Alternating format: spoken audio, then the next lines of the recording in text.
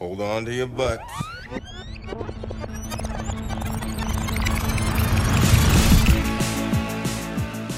Hello and welcome to episode 58 of the Reviewed Movie Podcast. I am Ivan Kander, and as always, I am joined by my two handsome, intrepid co-hosts, Dave Glanz and Mike Morandi. Say hello, gentlemen. Hello, gentlemen. I had to clink Ivan's glass. And this is the podcast where we talk about classic movies in a modern cinematic context. If this is your first time listening to this show, you can find us on the web at reviewedpodcast.com, at facebook.com/reviewedpodcast, and you can email us at contact@reviewedpodcast.com. There we go. And on today's episode, we are going to be traveling back to my birth year, 1985, to review The Goonies. Wait a minute! Steven Spielberg presents The Goonies, a Richard Donner film. Time, chunk. Hey, Mike found the map!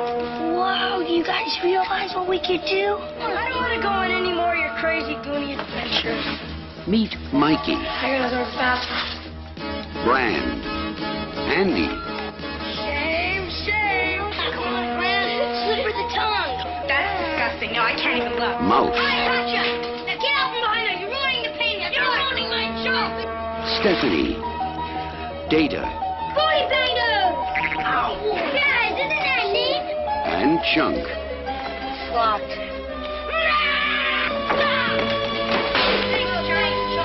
They call themselves The Goonies. They've stumbled onto a legend, but they're not alone. Chunk, I hope that was your stomach. No. That's the it. Sounds like Kong. Discover what they uncover. Rubies and emeralds and diamonds. The Lost Map. Oh, this started the tunnel. The Secret Cave. The Goonies is a movie, as I said, that came out in 1985. It's directed by Richard Donner with a screenplay by Chris Columbus, and a story by Steven Spielberg. So a lot of creative talent that went on to make a lot of subsequent family films and films that are very much in this tone and milieu. It's an adventure story about a group of boys who live in Oregon, whose homes are about to be foreclosed upon. One rainy afternoon, they discover a hidden treasure map that leads them on an adventure to find the long-lost treasure of One-Eyed Willie.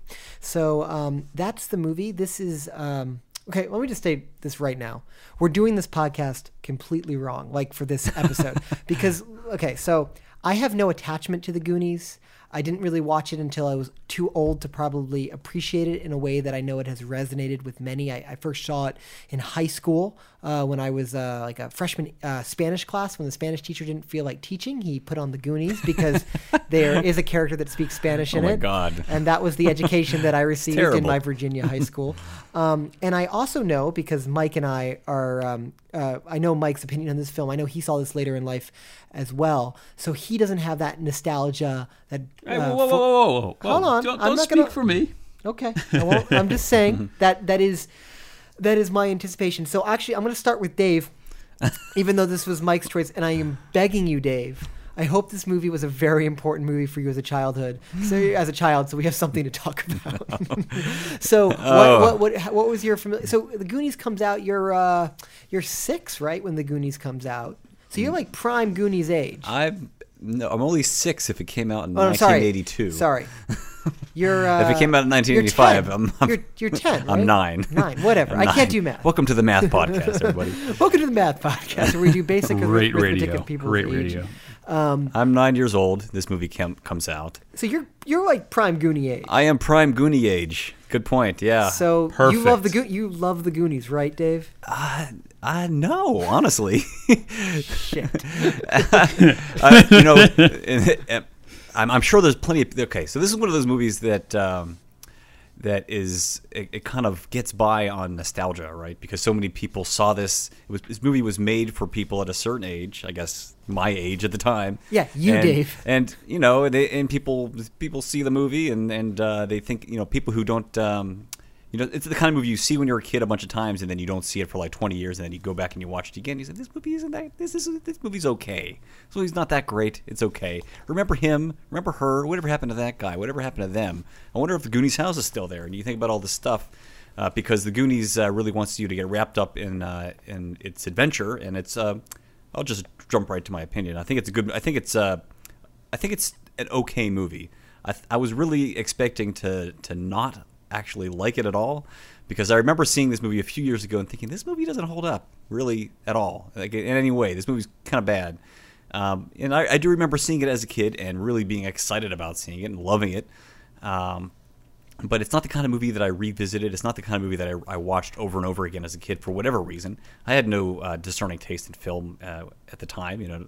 So why this wasn't one of those movies that I just rewatched, I couldn't tell you. But I had more attachment to movies like Stand By Me and E.T. for whatever reason. I guess movies that were maybe a little more sad, I guess. I mean, if you think about it. This is kind of a joyful movie, even though they're kids who are supposedly they're trying to save the family farm, so to speak. You know, they're trying to keep their parents from having to move by going on this adventure and finding treasure and whatever.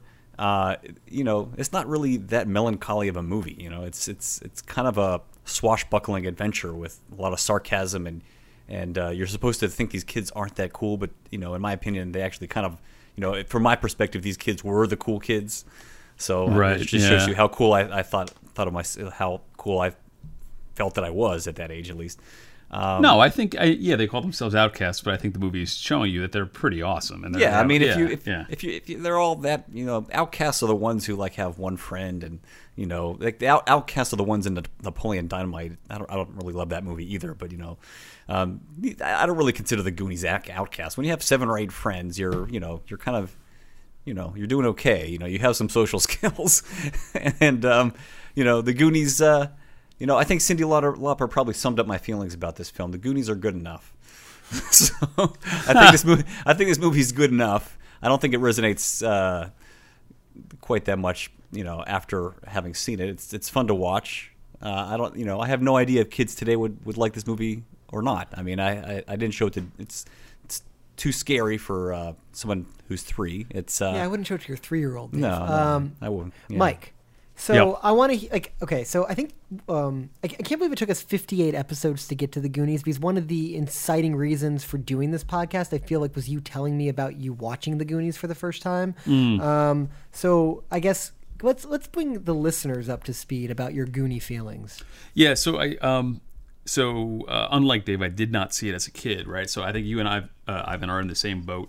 I first saw this movie in college because everyone was like, "Oh my God, the Goonies is great. We got to watch the Goonies. You're gonna love it."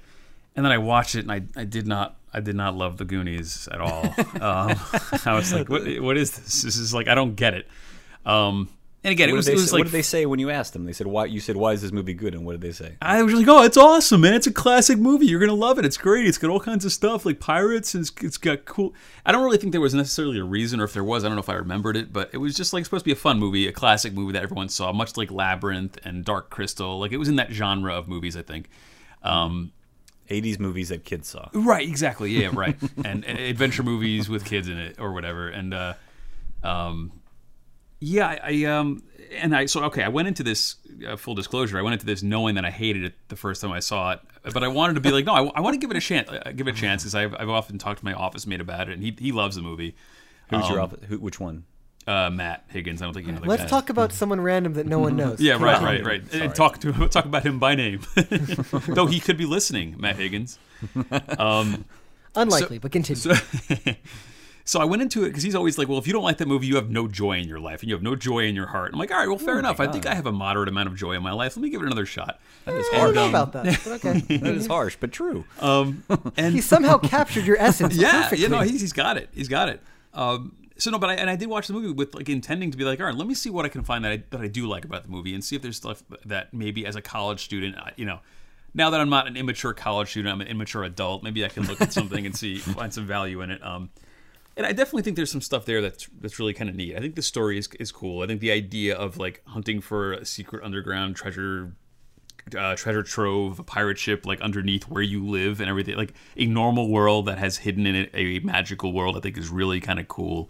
And I think the way they find it with like the doubloon and lining it up with the rocks and looking at a map, like that stuff is really cool. It makes for a really good movie, and I enjoyed that part of it, and I think any kid would too. Where it starts to fall apart for me is really the acting mostly, and some of the dialogue and the lines. And I think the choice of some of the kid actors, I wanted to punch some of them in the face. Like that Like kid, which one? the smarmy kid that speaks Spanish, like he needed to get Mouth. punched in the face. Corey Feldman. You mean Corey Feldman? I have no, yeah, okay, great. So yeah, I wanted to punch Corey Feldman in the face. One of the two Corys. Yeah, he's like the seminal '80s kid star, and it's amazing that he's not dead from a cocaine overdose yet. Like, Yeah, I feel like that was the thing to do back in the day. Yeah. Well, I mean, I think the other Corey died that way, right? Yes. He wasn't in this movie though. Corey Haim. Right? So like yeah, him. And of course we're gonna revisit my favorite actor ever. What's the kid's name? Sloth. Dr. Jones. Dr. Oh, Jones. Short Round? Short Round. Short Round, who I didn't like in Indiana Jones. I did like him here. I don't think that's his fault because some of the lines actually are very endearing, and I did like. I think they just gave him some real crap to work with. Like some of the lines were terrible. Some of the lines were completely not in his character. Jonathan Kwan, right? Jonathan Key Kwan. Jonathan Yes. Key Kwan. Yeah. And then just some of just the inventions were stupid. And then of course, Morandi's got to say it. The freaking soundtrack. Every time he deploys one of his inventions, is this stupid sound like do do do do do. Oh, you mean sound, like the Great Escape kind of thing? Yeah, like this kooky, annoying. Dave, do you want to give us a little bit of I believe I- synth beatboxing? No, I just did. I think I did. It was. I don't even recall, but every time it happened, I was like, "Oh." It's one of those movies that's like a mixture of styles. Like it's like if it's a James Bond thing, then they play the James Bond theme. If it's a Yeah. if it's like an adventure thing, they play something that's like from the Great Escape or a World War II Okay, escape hold movies. on. But anyway, so just rounding the thing out. I want to say, like I said, the idea is good. Dialogue is terrible. Some of the plot devices, like tying Josh Brolin to a chair with his spring arm. Come on, Come on. What? This is what we're okay. But I will say that I think some of the best actors is the Fratellis are great. And by the way, do you recognize Joe Pence? Yeah, Joey Pants. Joey Pants. Joey Pants. Pantoliano. Who is fantastic. I think he's great in everything else he's done. I've liked him in. Yeah, he's never given a bad performance, that man. But it's like there's so much, and I think I blame the child actors, unfortunately, and the script writing, because I feel like on paper it's a great idea, and I think it should work. It's just that the execution. And we can get into the details. Well, this is going to be a more interesting podcast than I thought because, okay, I'm going to be the sole defender of the Goonies. The guy who saw this when he was 14. I'm Good. going to be the sole defender of the Goonies I because. thought it was okay. Okay, all right. Let me You get. think it's something- better than okay? I think it's pretty good. Oh. I don't think it's a great movie. I will concede that. And I think that if you think The Goonies is a fantastic movie, that means you saw it when you were 8 years old. Like I don't think it is possible to watch The Goonies as a 30-year-old without any like experience of what that movie is and come away from being like, wow, what a fantastic film. Whereas a movie like Dave said, E.T., you could potentially get that feeling from. Right. But here, okay, in All right. watching this movie, I think that there has never been a movie that has been more attuned to what an 8-year-old or 9-year-old boy would like. That's more what than you The said Goonies. about Indiana Jones and the Temple of Doom. And it's ironic. Also true. It's also true, and Yeah. and it is ironic that Short Round is in both of them. But I mean, so this movie it's got crude like humor that's kind of dumb, but but kids would find really funny, like the penis falling off the statue. An 8-year-old would find that hilarious. I kind of found it hilarious. I mean, Yeah. not hilarious, but I was like, yeah, it's amusing. And then when he says that's my mom's favorite piece, like Exactly. meaning piece of artwork. Yeah. And the way that the kids talk, like the amount of S-bombs that are dropped in this movie is great because as an 8-year-old, you love when kids like your age cuss. Like it's like super cool, like to see that happen. And then, but this whole idea of finding a treasure map and going through like hidden tunnels with there's a freaking water slide underneath. Right. There is nothing that is more, It's like the Disneyland thing, right? Like it's like seeing Pirates of the Caribbean in Disneyland. It captures that imagination for a swashbuckling adventure that every kid wishes they could go on and have, but never is able to. And the reason the Goonies is especially unique in this regard is they're not Indiana Jones. These aren't 30-year-old men that you have to pretend to be. If you're pretending to be the Goonies, they're your surrogate, right? Like they're your age. You're not watching adults do cool things, you're watching kids do cool things, which is something that I think has been ripped off a lot since the passage of the Goonies. Like I don't think Spy Kids exists without the Goonies movie. I don't think Home Alone exists without Goonies. All these movies that feature, kids getting in adventuresome situations. Harry Potter, maybe. Well, I mean, Harry Potter, I think is tough to say because it's so literary in its roots. But cinematic stuff. God, when did when did Escape from Witch Mountain come out? Was that before or after? I've never heard of that. Oh, whatever. Anyway, Sorry. but I think it kind of captures that imagination, and I honestly believe, and I think that. We talk about whether movies hold up visually, special effects, and all that jazz. If you showed a 9-year-old kid The Goonies today, I think it would totally work for them. Like, I think that aspect of it totally holds up perfectly. They would be like, why don't they just call their parents with a cell phone? But that's the thing. Like, I don't think I was ever taken out of the moment. Like, I never felt like, oh, this is so quintessentially 80s to me. It felt like just an adventure story out of time. Like, I can imagine kids wanting to have a group of friends like this. Like I was such a loser. All I wanted was a group of friends like this when I was like 10 years old, So I think that this is, I think it really does capture that mindset. And to go to your point, Mike, I don't think the kid actors are that bad. I think they're pretty good, actually. Oh, really? Come on, man. I'll agree with Ivan on this one. I think they're good. Yeah. I think, and here's what I like about all these characters, is they're kind of all stereotypes, but at the same time they're not. They're going against convention, and the reason I say that is in a lesser movie, Bran, his brother, the jock brother, would have been a jerk, a total douche, and he's not. In fact, the major stereotypical character in this movie is the throwaway guy who's driving the convertible. Yeah, he's one of the sons of one of the developers. That's gonna, right. Of course, he is. Of course, of course, guys, he is, exactly. sign over to. But the Letterman's jacket wearing dude, like but of the Goonies, they all fit roles, but they're not stereotypes. And an example I give you is the Feldman's character, Corey Feldman, Mouth, is like he's the wisecracking, fast-talking guy, but he also has somewhat of an emotional depth. He even has a romantic arc in the movie. So, I mean, I feel like each of the characters... They keep that pretty platonic, though. They do. They do, which they have to. I think if they had not, I would have been like, oh, come on. It's probably only like 2 or 3 years in age difference, I would guess. No, but no, Dave, what? At the very end of that movie... Probably, yeah. How much they should have... Like, that is a moment written in the script for them to kiss, and they don't. And it's so weird that they hug instead, like... Yeah, she's probably 16, and he's probably like 12 or 13. It's not, if it was weird... That's what I would guess. If they had kissed, that would be weird because she is clearly in high school and he's like in 3rd grade. What? He's not 3rd grade. He's not 3rd grade. Wait. We got to go back. Like, how old do you think? I'm speaking in hyperbole. It's obviously not 3rd grade, but no, come on, that's like super weird. I think he's like in 7th grade and she's like 14. So it's like 12 and 14. That's what I. No way. It's much bigger of a gap than that. 16. I'll say 16. Yeah, I would say 16 and 12. Well, I mean, maybe something like that is probably closer. But they established that Bran doesn't drive, and Josh Brolin looks like he's 30 years old, but he's supposed to be playing like a 15-year-old. He does not. You only say that because we know Josh Brolin now. It is true, and it is. I mean, this seems like such a cliche thing to talk about watching an older movie again, but Josh Brolin looks so damn young, and it's so fun to not fun. It's just so interesting to think about like the burly man's man he's grown to become, and the renowned dramatic and theatrical actor that he's become. Like this is a guy that is still doing amazing work. Is probably doing the best work of his career right now. So it's very, very interesting, but. Yeah, I don't think the kid actors are bad. I think Sean Astin's fine. I think Sean Astin's okay, and I think Josh Brolin was okay. This was kind of a star-making role for Sean Astin, right? I mean, he was kind of a son. He was the son of 2 television stars, and so it wasn't like he had a really hard time fighting. He didn't have a hard time fighting his way into the industry. I'm guessing, but I like Sean Astin as an actor. I think I don't fault him in this movie. I think some of the lines they gave him, I'm like, well, I don't know how really you're supposed to deliver that one, but a little overly earnest, a lot of inspirational speeches. Yeah. But I mean, his scene with One Eye Willie, I thought was very touching. It's our time. What's that? It's our time, guys. Yeah, right. A lot of yeah. speeches. It's a lot of in stuff like here that. in this cave. We're stuck. He's like the Coach Taylor of the Goonies. Right. Yeah. Yeah. Taking a page Yeah. out of Rudy, I think.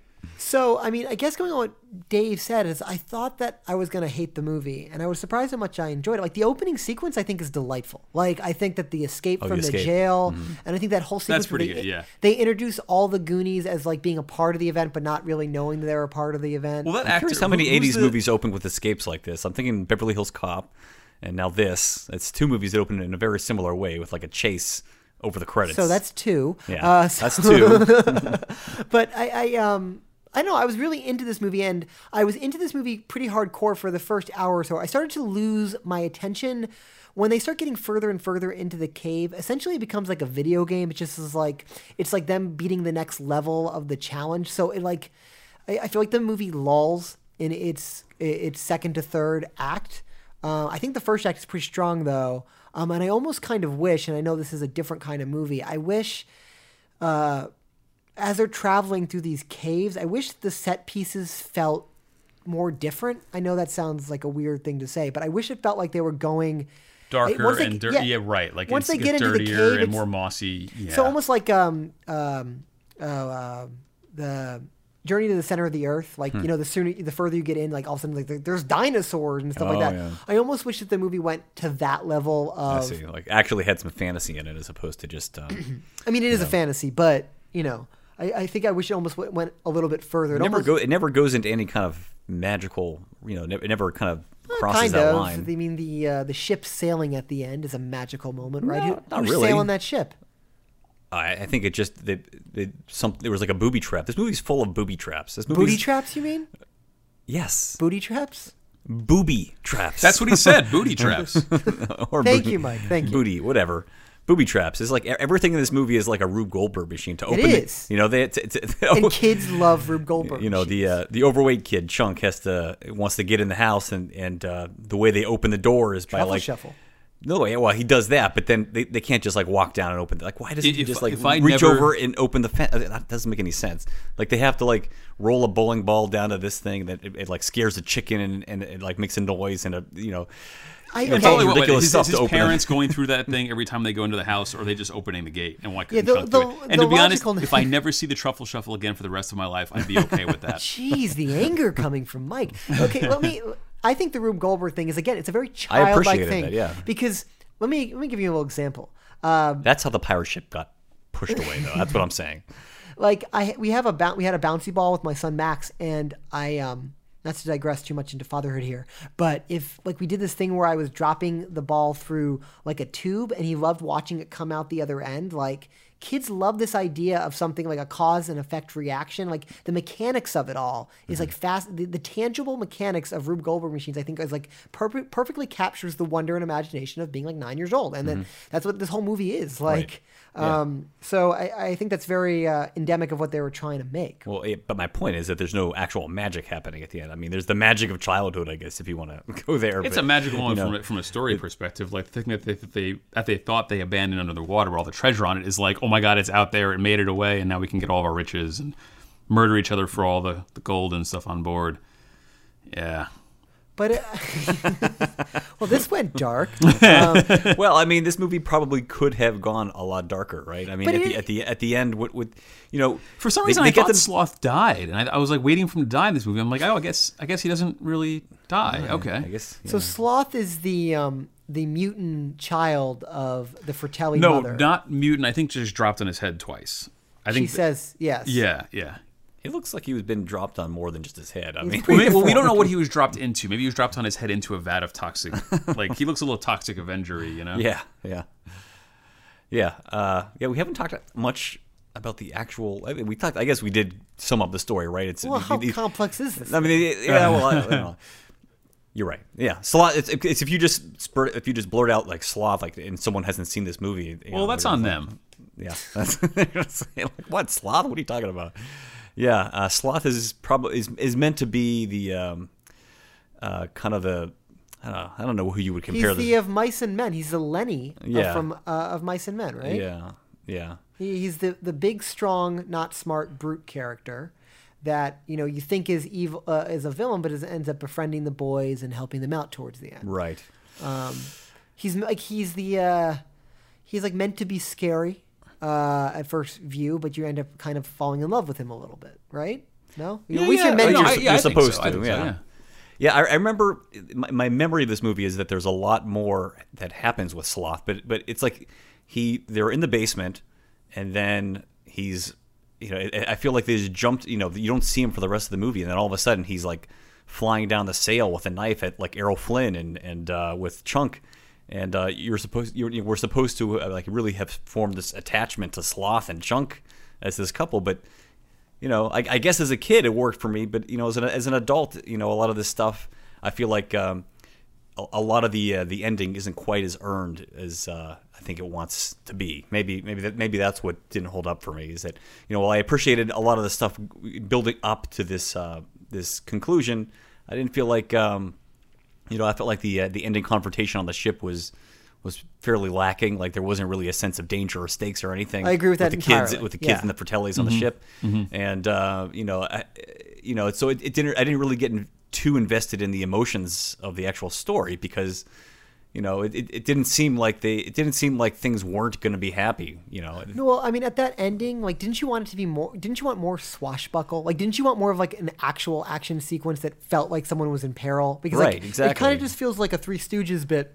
In a lot of ways, where people kind of run around hitting into things, and they're kind of falling into water, but it's water, so where's the peril and falling Yeah, into right. beautifully- That was the issue I had. It's not in the even water, that and it's deep. like, okay, And now it's you can beautiful, just like it's like swim it's like away. Caribbean style water, like water you'd want to jump into. They so fall like, into the water, they make out. Oh my god, it's terrible. right. it's funny. I was reading the Mental Floss trivia on this movie, and at the end, when the reporter's interviewing all of them, he asked Data, and the Data goes, "The octopus was very scary." Yes. And apparently Yes, I there was a wanted to talk deleted about this. sequence where there was an octopus in that water that ends up like grabbing some of them, and it ended up getting cut for whatever reason. Probably because it didn't look very good. but I think the entire third act is lacking tension, and I think a kids movie can have stakes and tension, and this is going to sound like a really weird comparison point, but I'm going back to Home Alone.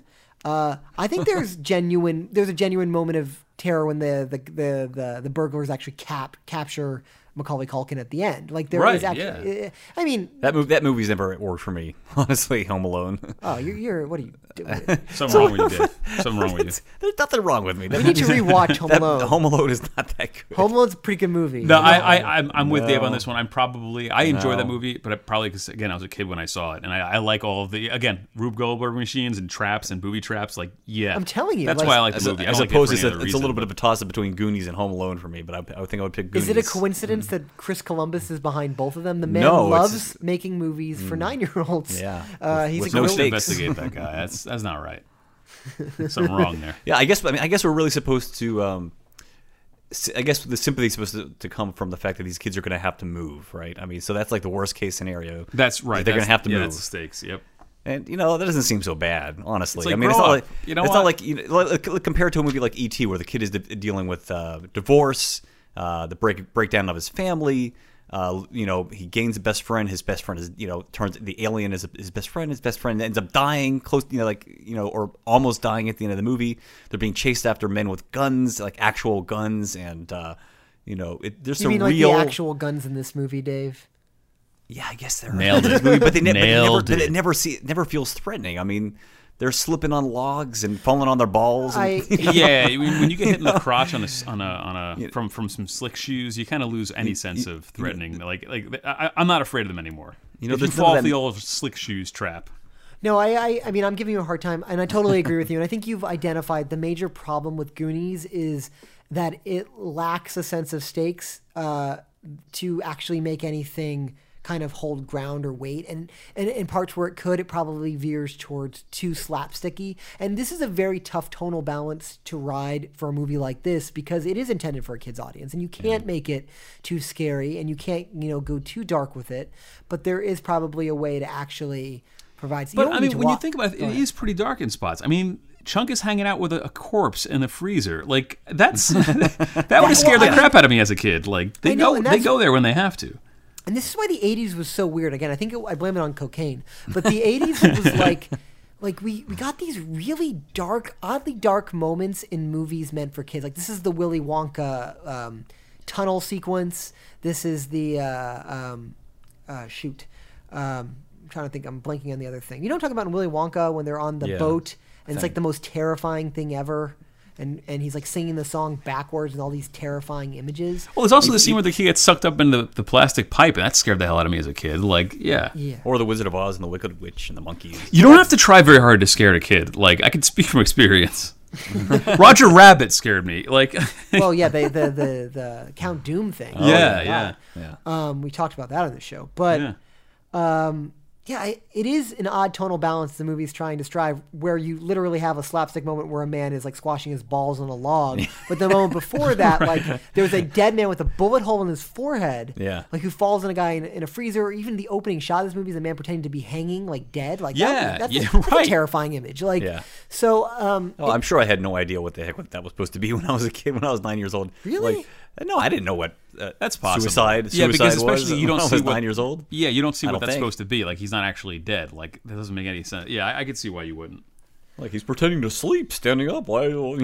He's floating. Wow, he's like magic. Okay. I don't know, guys. So the movie kind of Dark is okay. I think Dark is good for children, for most children. Yeah, for scarring children, it's excellent. Okay. You can't get much better than that. I have two things I wanted to bring up, and Scars make you stronger, Mike. Oh boy. I'm not saying they don't. I'm agreeing with you here, Dave. So two things I wanted to bring up, and one is I feel like we're in this weird place now with movies where we're talking about modern day movies that are supposedly meant for childhood audiences, but they're trying to capture this 4-quadrant audience, so they make things kind of weird and dark and gritty. And I haven't seen the new Batman versus Superman movie, but the fact that a Superman movie almost got an R rating to me is like mind-boggling. Like, and because Superman is the kid superhero. He's the truth, justice, and the American way. He wears red underpants. Exactly. Like that's the fact that I would have questions. I would question whether or not I could take my child to a Superman movie is mind-boggling. And then we have this new Jungle Book movie coming out this coming week, which I've started reading reviews for, and everyone's like, "Oh, it's really like dark, and you have to your average 9-year-old is gonna be terrified by this." Oh, so no taking Julia. Oh well. I mean, maybe I don't know how much you want to scar your kid, but No. Hey, Dave, scars make you stronger. No. Come on. Hey, well. so I feel like I'm just trying to, hey, I don't know about you. I'm just trying to make my kids weaker. Well, I feel like I'm trying to give them emotional scars at an early age. I feel like in the 80s, we had these movies that had a sense of whimsy, that had underlying dark moments, and now we're just making frickin' movies that are meant for an adult audience that we're trying to simultaneously hope that kids can go to, too. It's really weird to me. I don't understand it. And my stance on movies and morals and all that crap, so I won't go into it again. But it's a little disturbing to me. But I guess my question for you guys is there anything like The Goonies that exists now? And I can only think of one movie that came out in the last 10 years that really kind of strikes this balance. And I've mentioned this movie a lot in this podcast. Because I'm obsessed. Mud, perhaps. Oh, that movie's not that's an adult movie, man. Yeah, it's dark, but it's not. Wait, Mud with Matthew McConaughey? Matthew McConaughey? Not at all. Not in the same. Because that movie's. I mean, isn't the movie about like a rapist or a murderer? There's a movie or something? called Cop Car. I mean, these are as close as I can think of. No, not at all. Dave, both. What about Hostel? No, just kidding. Well done, sir. Both the movies you've mentioned are R-rated movies. Really? Yes. Even Mud is. I'm pretty R-rated? sure. Oh, okay. I think that. I'm pretty sure that a movie's R-rated if they just say the word fuck. I'm pretty sure a character gets raped in Mud. So that's what I thought. No, I thought it was just a reference. Oh, okay, that's Sorry. good. It's fine, Ivan. Hey, there's it's fine. There's like sex dungeon references in The Goonies. There's at least there's a casual throwaway joke about that. There is Yes. And this is the kind of where the movie has more adult tints with some of Mouse commentary and so forth. Sure. No, the only movie I could think of was the movie Holes that came out in like 2003. Ooh, yeah. I haven't seen that. Because that has a similar adventure feel. With Mr. LaBeef. With Shia LaBeouf. Mm-hmm. Le Boeuf. And I think that movie kind of captures that same kind of essence. And we should rewatch that for the show because I think it's a damn good movie. I think it would hold up for a non-kids audience. But what year was it? 2003. It's getting a little old modern. enough. I don't know. It's old enough. I know it's probably too new. I agree. It's too new for this show. I've But, actually never seen it, so I'd be don't- interested. I don't think I've it's heard too- about it. But the other thing I want to talk about, and this is a different direction, and I think one of the major flaws of Goonies, and Mike touched upon this earlier about the fact, talking about these characters and bad dialogue and not quite matching up as roles. The problem is there's too many Goonies. There's too many damn Goonies, right? There's a Too- lot of too yelling over each inclusive, other, yeah. kind of like us. No, I mean, okay, so you can't develop a backstory and emotional stakes for 7 characters. Like that's so many. Like, Or it's difficult to. it's really difficult to, and you're lucky if you can do that for 2 or 3 in a movie. So it's really surprising to me that this movie didn't feature like 4 kids, and they called themselves the Goonies, right? The fact that I'm just surprised how. Okay, so Mike, I know you don't love Goonies. I guess my devil's advocate argument for you is what's the difference between Goonies and Honey I Shrunk the Kids? I honestly, I think. I don't know. I got him, guys. There's no Rick Moranis in the Goonies. There's no Rick. Yeah, there you go. No Rick Moranis. I don't know. I think there's just better performances across the board. I think the writing is it's cleaner because it's well, simpler. Mike, it's not as we can't- convoluted. You have less characters to worry about. Mike, no. But the 4 kids, I feel like are all really good. Like if you go back and look at those performances, as far as I'm concerned, I think they're all solid. There's scenes where they have to be sad. They appear sad. There's no clunky lines where I'm like, oh. Like when that goes on the box. in just scenes where their kids are supposed to be sad, they appear sad. Mike Moranis. I want to see an acting like school where it's like when you're supposed to be sad, you appear sad. It's like You one of need those- to know, yes. Go check out. There's a scene from Extras where Ian McKellen is teaching acting, and he's like, "Now, when I am pretending to be a wizard, I'm not actually a wizard. I'm just pretending to be one." And he goes on to this whole about how acting is just pretending. It's really good. Yeah, so I think that Great. basically the hole I've cornered you in here is that if Rick Moranis plays a kooky scientist that invents Rube Goldberg machines in The Goonies is your favorite movie of all time. No, well, I would say overall, I feel like it is a little bit more. There's kookiness to it, but there's when they're like tiny and they're running around, like there's an element of real seriousness and gravity to that situation. I think here it's just very goofy all the way through. I'll agree with you there, Mike. Yeah. There is the stakes are a little higher in Honey I Shrunk the Kids. I would say like that is life and death. Yeah, but I don't I mind wouldn't say the goofiness. acting It's is just- better. There's something like I think it's just something about it. I was disengaged, like whatever. These kids are gonna be fine, like whatever. But there are some things like I do like I think what's it with the guy who plays the brother that gets busted out of jail. He's in Die Hard. Robert Davi or Davy. Shoot, he is in Die Yeah, you're Hard. right. He's one of the Johnson. Yeah, brothers. he's Big Rob Johnson. Yeah. He's Big Johnson. I think he has the best line in the movie. Is he the guy who says like, "It's just like Nam," and the guy's like, "I was in high school, asshole." Yeah, pretty close enough. What is the actual line? I was in junior high, dickhead. That's what it was. I love that line. It's great. Just like Nom. And it's the other guy who says it, and unfortunately, he just sets him up for that line. But Yeah, and Anne Ramsey, who plays the mother, she was good too. yeah, I think she's great, right? I think Joe Pants is great. Joe Pants. Joey Pants, fantastic. But I think that guy.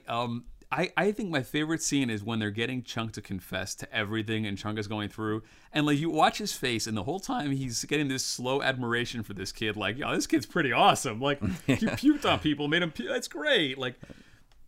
I remember that movie. I remember that getting some of the biggest laughs when I saw that as a kid. That's still a pretty good scene. Yeah, I I think actually I'll- thought that they were going to do something with this character where almost he was going to turn on the other two and maybe try to save the kids, and you'd have like the cool moment of like, oh, the bad guy's a good guy, but I'm like, it never really happens, and they don't really do much with it, and you're like, No, eh. I agree, and I actually, you would, from a writer's perspective, that should have happened Because Like, they set it up. They set up the fact that him and Sloth are just constantly abused by mom and her favorite son. Like, Yeah, I think that would have been interesting. I do want to talk about Chunk a little bit because, you're talking about, again, I don't think the kids are bad actors. I actually think he's pretty good. he's actually pretty. I liked him. I thought he was good. and yeah. it's funny. I think And this he's is a the lawyer now. This is the only movie he's ever done, which Yeah. I think is real funny. No. He's been in other movies. No, I guarantee. I think it's. His I'm looking at only- Wikipedia right now. He's been in let's see, at least four movies.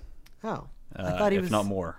Well, he and didn't. some TV shows. He basically went on to continue working in the industry, but not in an actor's capacity. And now he's a lawyer. And now he's a And skinny. lawyer. But I think a lot of the jokes with him actually work. Like, and little throwaway moments I think are genuinely funny. Like when they're walking into the abandoned restaurant, he sees a cooler. He's like, "Oh, look, Coca-Cola." He actually goes to look for a soft drink inside the cooler outside. It's like a little Right. throwaway moment that's funny. When he sees he still wants to try the ice cream with her. How come Sean Astin gets to be the one without a nickname? I mean, Mikey, I guess, is a nickname technically, but everyone else is like Mouth and Data and Chunk and Yeah, they all. Well, I mean, they all have nicknames. Yeah, but not him. So, He's a leader. That's why. I would call him Denim Tuxedo, I guess. Denim tuxedo. Denim tux. Oh, because he does have a full denim suit on. Yeah, it's true. Hey, denim tuxedo. Come Maybe just here. denim. Tuxedo's a pretty good nickname for someone. Dave, you should have been in the writing room of this movie. Why don't we call him Denim Tuxedo? It's fine. Well, His name's Denim Tuxedo. I don't see the problem. it's a little long. You never It's a little learned long. Data's real name or Mal's real. Do you learn Mal's real name? No, Lawrence. It's like Lawrence. Yeah, it's Lawrence. Yeah. Yeah. I mean, is it offensive that the smart like tinkerer is the Asian kid? Is that offensive at all? Horribly offensive. Yes. Yeah, it's yeah. And that his dad called him an invention. Yes. You're my greatest invention. But it's okay. That's a perfect example why Goonies is not a great movie. That moment is supposed to be touching, but you don't know who this It's not character earned. is. It's- Yeah. You don't know who this character is, or like. So if you establish that his parents, for some reason, like never admit their affection for him, and at the end they finally do, that's rewarding. But the movie doesn't do that. It's very odd. Like so, and Hey, again, can we talk about that scene, by the way?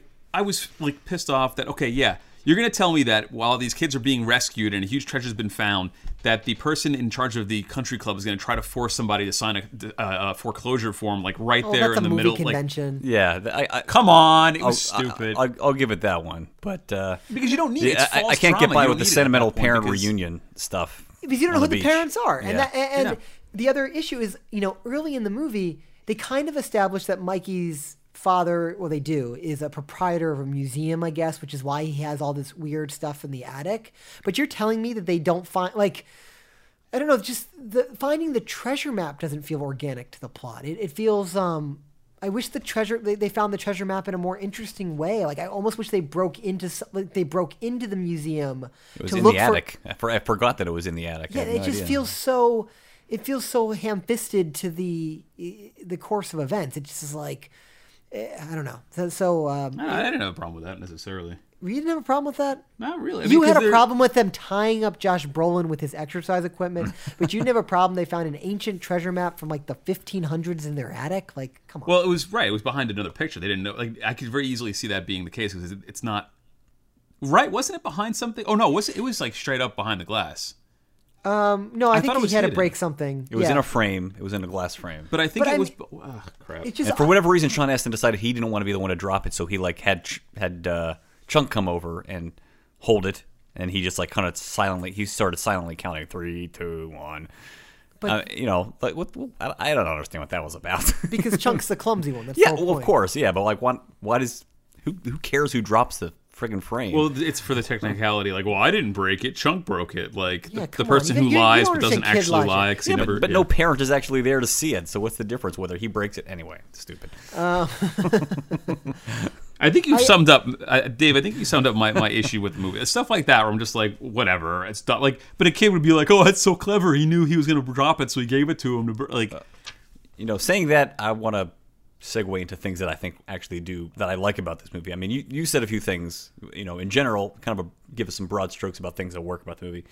I like the sense of place this movie has. I like. I agree, yeah. I like the opening when you get these like nice wide shots of like Portland. I think it's Oregon. It's like Astoria, Oregon. Is that right? Astoria, yeah. Just the shots of the kids riding bikes and the trees and the landscape and all that stuff.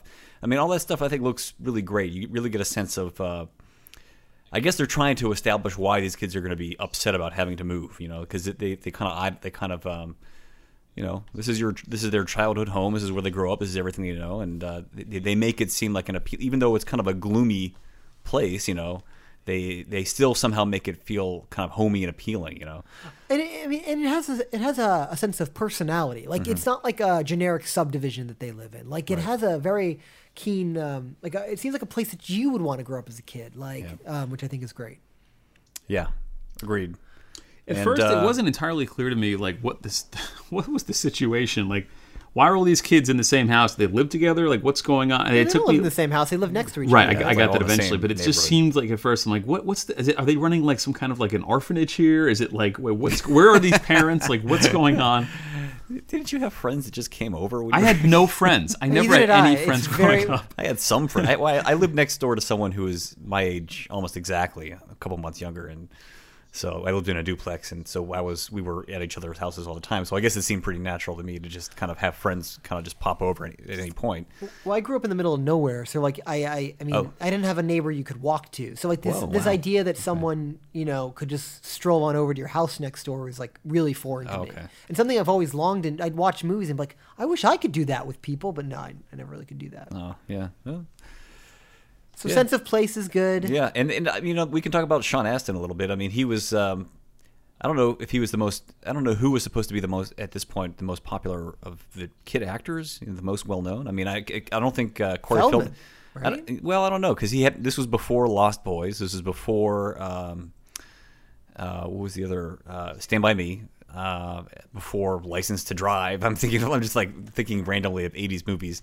They all came out sometime between 1984 and 1990, I think. And I think Sean Astin was, he's the one who, outside of Josh Brolin, he's the one that kind of went on to have like a semi-meaningful Stable career, right? yeah. Right. I mean, he was, he kind of, at least he got lucky, right? I mean, he got Rudy, which was, not a huge hit when it came out, but it kind of had became popular on video, and then of course Lord of the Rings. I mean, if nothing else, he's going to be remembered for playing Samwise Gamgee.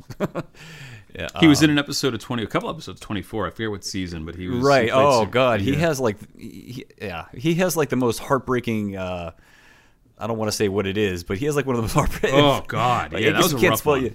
Yeah, yeah. One of the most heartbreaking scenes in 24. He's part of that, and yeah, he's pretty. Like, there's something about him and the ability. He's him and crying. It's like, I remember Lord of the Rings.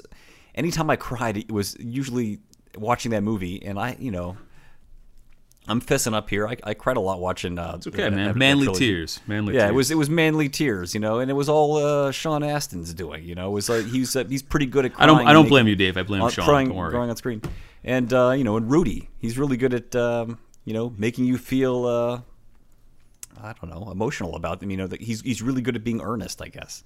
Well, Yeah, he's got those puppy eyes. Like he's got this like face that is. It's not just that. It's just there's something about I don't think I wouldn't buy him as anyone else but an earnest do-gooder. And that's what he's supposed to be in the Goonies and Rudy and Lord of the Rings, and It's that's his type. strength. It is That's his strength. Yeah. So, final thing we should talk about is Richard Donner directed this movie, right? Yeah. Like, this is the guy who directed Superman. Lethal Weapon and Superman, and Lethal Weapon was after this one, right? yes, Yeah. But he's a dude that has had a pretty has some big hits. They even have a Superman reference. I mean, Sloth rips off his shirt to reveal a Superman logo, and they have the Superman theme play behind it. Yep. I think that he directs this movie. I think the movie visually is pretty solid. And let's talk about a movie that came out in '85. I think some of the set pieces still look really cool. I think that pirate ship at the end visually, I mean, I think there are a lot of issues with that sequence from a stake standpoint, but visually that pirate ship looks awesome. And I think the bone organ, the bone organ's probably the one part where there actually feels like there's some kind of stakes going on. Yeah. Yeah. Yeah, I mean, was it the bone organ scene where Data falls and almost falls on spikes? Or No, was that's No, previous. that's earlier. Yeah. Okay.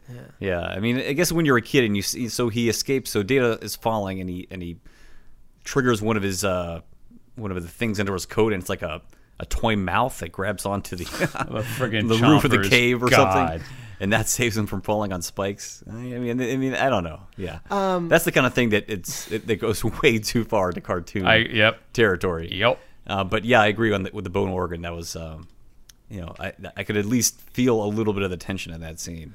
A little bit, but then Like they're going to fall. But otherwise, everyone just kind of like, they kind of like all just scurry to the side. Like later, like all the floor is gone, but people are able to get past that trap. So The Right, poster yeah. makes a promise that it never delivers on, and that's all the kids hanging from a rope. From a rope or a stalagmite or stalagmite or whatever you call it. Stalactite. Yep. Yeah, and yeah, I'm looking at it right now, and it's like, okay, well, that looks really dangerous. But they never. There's never a scene where they're actually, not even one of them is really hanging off the edge of a cliff. So, No, and I think that goes into the larger problem of the film is just it's an adventure film where the adventure never feels that like okay. So I would describe the Goonies as the Hardy Boys like meets Mousetrap. Like it's like a bunch of like That's pretty good. it's like a kind of like a mystery adventure that happens to have all of these kind of random things that happen, like Rube Goldberg devices. But I wish that they were more active participants in solving the mystery of One-Eyed Willie's treasure. Like I wish there was something about being kids that allowed them to find a treasure that that no one else could prior to that. Like something about their youthful mentality was the key to uncovering this treasure. And I just feel like the pieces don't come together in a way that makes it all coalesce. And I guess that would be my final take on Goonies. That being said, I don't think this is a bad movie, and I don't think we should be. It sounds like we're just shitting on it, but it's not. I think There's things about it that are good, and I mean, one of the other issues is I feel like it's a plot divided. I don't think we need the Fratellis really, or I think because it's their.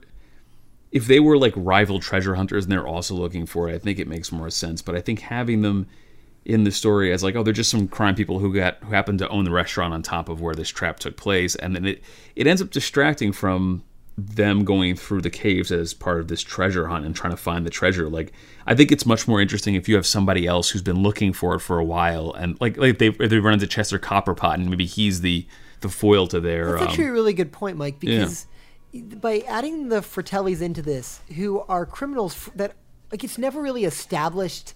It's just weird to add this whole other criminal aspect to it, right? Like it should be that they are rival treasure hunters that they're fighting off against or something. It's very odd. Too random. Like it's just like, oh, they're just some crime. Like it's weird. Yeah. Because even the burglars in Home Alone are like they're trying to steal from the house, so it makes sense. Yeah, it does. You're right. I mean, it does feel like two movies kind of slapped together in that sense. Yeah, I didn't even notice that.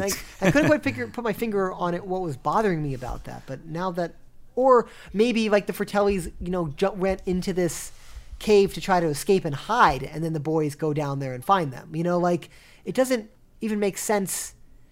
Like why do the Fratellis have access to a restaurant? Like it doesn't make any sense. Them breaking because they're Italian and all Italians own a restaurant. And their hideout isn't very hidden either. It's it's an old restaurant that everyone knows about. That's open in the spring. Like I don't. They escape from prison and they're like in this house, like near a neighborhood with kids. I mean, but like even like the whole great hideout, guys. Breaking him out of prison in the beginning has nothing to do with the story. Like it does nothing to set that up or anything. It sets up a villain that doesn't have anything to do. Why not make it about Copperpot in the caves and he dies, and that's your opening. Something that is more like or they go down there and they find that he's like gone mad and he's been down there for years. Right, and he can't tell you exactly what he found or what. Yeah, right, something like that that's more pertinent to the plot. Yeah, it is weird. I mean, and this is kind of. I think we've spent way more time analyzing the Goonies than anyone. We have to put the blame on somebody. I'm putting it on Chris Columbus because I'm honestly he's the guy who whenever I look back at the stuff that he's done, it's not that great. I mean, I don't like Home Alone. I don't like a lot of the screenplays he's written, and he was the one who directed the first two Harry Potter movies. If I'm not mistaken. I don't like any of that. And I don't like any of the Harry Potter movies. And those were the ones where. Once they got to the third Harry, I mean, I'm not a huge Harry Potter fan, but I remember once they got to the Alfonso Cuarón directed one, that's where they started to actually feel like actual solid adventures. So I don't know. I've always liked Richard Donner. I like Lethal Weapon. I like the first Superman. And Steven Spielberg. I mean, come on. I mean, he has his hits and misses, but he's one of the legendary filmmakers of all time. So, which is why I was surprised by this. I thought it would be a little bit. I think, but he just the story, right? So he came up with the idea and the concept. I guarantee you that there was like. He was probably just Spielberg like, this was on is the not... shitter He's on the shitter, and he's like, "What if kids found a treasure map and there was some hidden gold?" And he like said that to Chris Columbus. Is like I think that is the amount of story effort that He had his fingers in a lot of stuff in the 80s, I think. Like he was cocaine. producing I don't think so. He was producing amazing stories. He was doing a movie. I felt like a movie at least every couple years. He supposedly co-directed Poltergeist.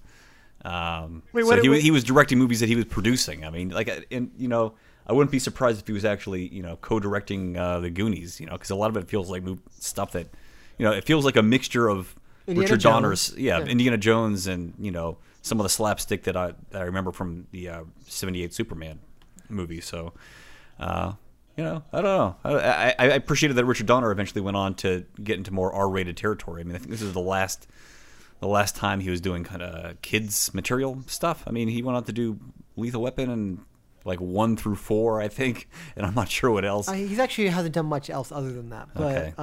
yeah, and Chris Columbus goes on to do Mike's favorite movie, kids. Mrs. Doubtfire. Oh god, Oh, so good. see, So good. Oh my god, see, that's what I'm talking about. I don't like Mrs. Doubtfire either. You don't like Adventures in Babysitting? Nope. Ooh. You know what? I think Chris Columbus's entire career is dependent on you watching his movies when you're 9 years old to like them. That's rough. guess. That's rough, yeah. Hey, well, I mean, Bicentennial Man? Ooh.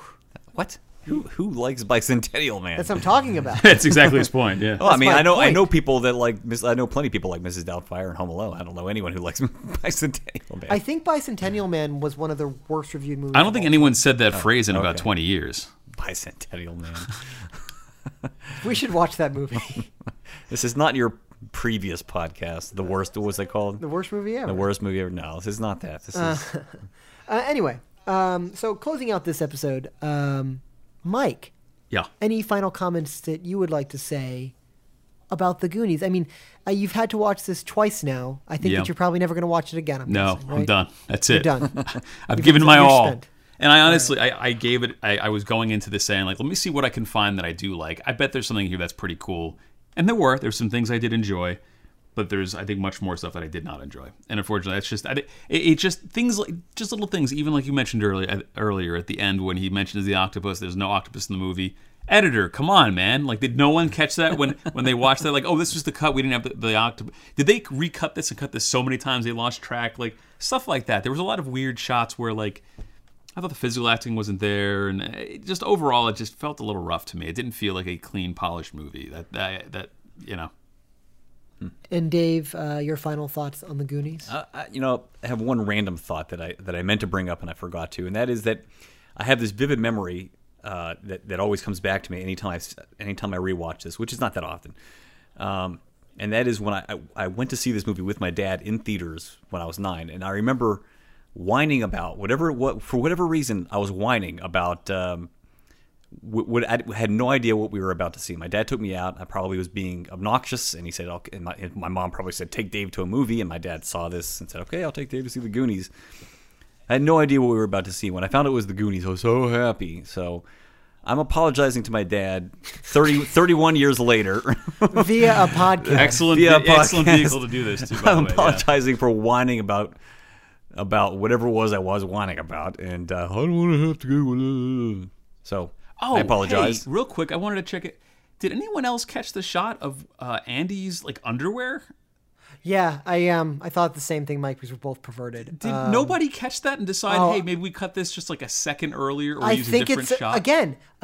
This movie is perfectly calculated for there is nothing more meant for a 9-year-old boy in this movie. Like it's just like the little tease of a girl's underwear. That's all you want when you're 10 years old. Like it's like everything for you. Yeah, you know? but So- from like an ethical standpoint, I guess they didn't do that in the 80s. I guess it was a different time. But it was a cocaine fueled decade. I'm sorry. It's bad to show underpants when you're. Yeah, I mean this is the thing. Dave, do you think that girl was thrilled to find out that her underwear was on screen for like the rest of the nation to see? It's like, I don't think she cared. I think we're getting into Mormon territory. all right, Dave. When your daughter gets to that age, and we'll have the conversation then. If my daughter is, I'm assuming this actress was probably 17 or 18, and she's an actress in a movie. Yeah, I'd rather her be doing this than whatever else. My point is, I'm not taking a moral stance. It's just that I'm surprised. Like, really, no one did anyone catch that, or is that put in on purpose? No, I think it was put there on I purpose. think they left it in. Like, oh, nice. Yeah, I mean, Yeah, the Freaking Chris Columbus, man. That's Someone better exactly what the investigate editor that was guy. doing. He was sitting there, nice. Chris Columbus is sitting there just like, yeah, that's, High that's five. the They- shot. Hey, can I get a copy of that? I just want to review it when I get home. he's just sitting next. He gives the editor, sitting in the giant steam deck. Freaking sweet, bro. Hey, who shot this? Get him in here. That was great. What are they doing? Porky's 3 in the next room? Forget it. Shot of underpants in this room. Anywho, well, I mean, you kind of see when the guy's on the toilet, you kind of see dick and balls. No, you don't see anything. He's got like a weird like unitard thing going on. I feel like I saw some things I shouldn't have seen. I I feel like there's I think another he wanted 80s to see trope it. is like bullies getting attacked in the stall. In the toilets. men's Getting a room. gigantic enema, yeah. Anyway, we're digressing too far. If you want to find us on the web, closing out this episode, if you want to find us on the web, you can find us at reviewedpodcast.com, and you can like us at facebook.com/reviewedpodcast. Be sure to send us suggestions for the movies you would like us to review for the show. Michael, where can people find you on the internet? You can find me on Twitter at Mike Morandi, and my website is mikemorandi.com. And if you want to see some of my GIF work or GIF work, if you're a snob about it, Jiffy GIF. GIF/GIF. It's DRIBBB 3Bs LE.com/Mike Morandi. Dave, what about you? I'm on Twitter, Dave Glanz, GLANZ, and DaveGlanzProductions.com. And you can find me at lucky9studios.com and on Twitter at Ivan Kander. That's IVANKANDER. Just talking to the mic. There we go. Yeah, I think that's about it. Next episode, David, what are we watching? Well, we hadn't discussed it, so I'm not quite sure. But I had 2 ideas, both involving Robert De Niro. Raging Bull No. or Taxi Driver? It's, 40th anniversary. That's De Niro. 40th Good job, anniversary Mike. of Taxi Driver. Wait, what did he say? It's the 40th Did you say anniversary. Duvall or De Niro? He said De Niro. Oh, I thought you said Duvall. No. Sorry. It's the 40th anniversary of Taxi Driver, so that's one option. The other option was going to be Midnight Run, which Oh. is Joey Pants. Joey Again? Pants. Let's do it. Let's link it up with Joey Pants. I want to do Midnight Run. I've Midnight never Run? never seen it. I never even heard of We it. got to do Taxi Driver the next go round. So, At some point, I think Lost Boys might be interesting to do with the Coreys. all right, All right, Lost Boys should come up soon. All right, sounds good. Will be doing Midnight Run for our next. Also, episode. Dazed and Confused. I think might be my next one in the hopper. But we'll talk because about it later. because Linklater just had another movie that came out. Yeah, that's a good call. All right, Midnight Run. Midnight Run. Next movie. Until next time, thanks so much for listening. Goonies never die. That's all I'm gonna Yeah, say. okay. Yeah, some do. Yeah. They should.